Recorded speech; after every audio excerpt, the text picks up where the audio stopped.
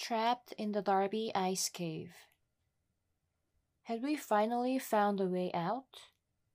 I watched from a ledge, shivering, as my husband Spencer free climbed the slick rock walls to the top of the waterfall. We've been lost in the Darby ice and wind caves in the Tetons for more than 24 hours. He had to be as cold and tired as I was, yet he kept going. 10 feet, 20, 30. There, he made it to the top. He pointed his fading flashlight at the spot where the water gushed from. Was there an opening we could squeeze through? Exploring the caves was supposed to be a present for Spencer's 31st birthday. We planned a big adventure like it every year. Skydiving, hiking, Table Mountain to celebrate. We're experienced outdoors people. We even got engaged on top of 12,662-foot Mount Bora, Idaho's tallest peak. We've been rock climbing for more than 5 years, and we'd spent several weeks researching the caves. We couldn't find much information, but there were consistent reports of a 2-mile underground route linking the caves with rappels, waterfalls, streams, narrow passages.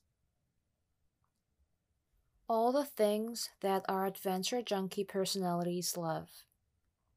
Our plan was to enter the ice cave and exit the wind cave, which we'd read could involve 6 to 12 hours of hiking, climbing, and rappelling, depending on the conditions underground. Safely within our abilities, which was especially important now that we had our 1-year-old daughter Aurora to think about. We'd taken her to stay with my parents on August 10th, 2 days before Spencer's birthday.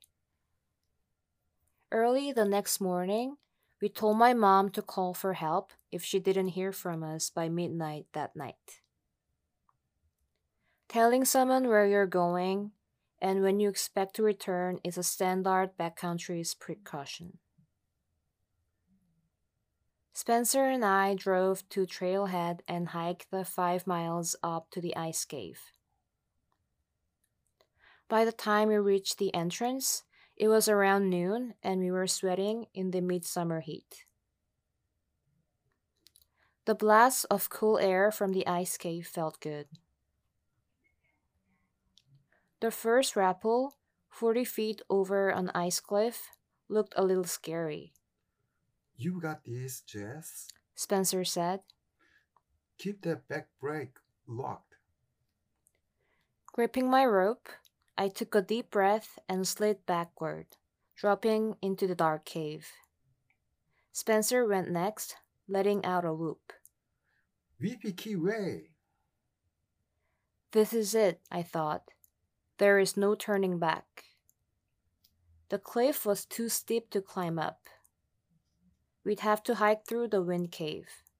Let our adventure begin.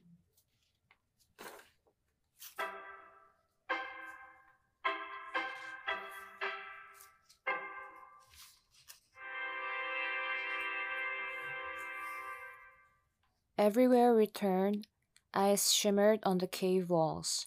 Beautiful. We made our way forward with our helmet lamps, climbing over slippery rocks, squeezing through passages, wading through frigid water. We followed bolts left in the walls by other hikers, using them as guides. Underground, minutes leaked into hours without any change in light.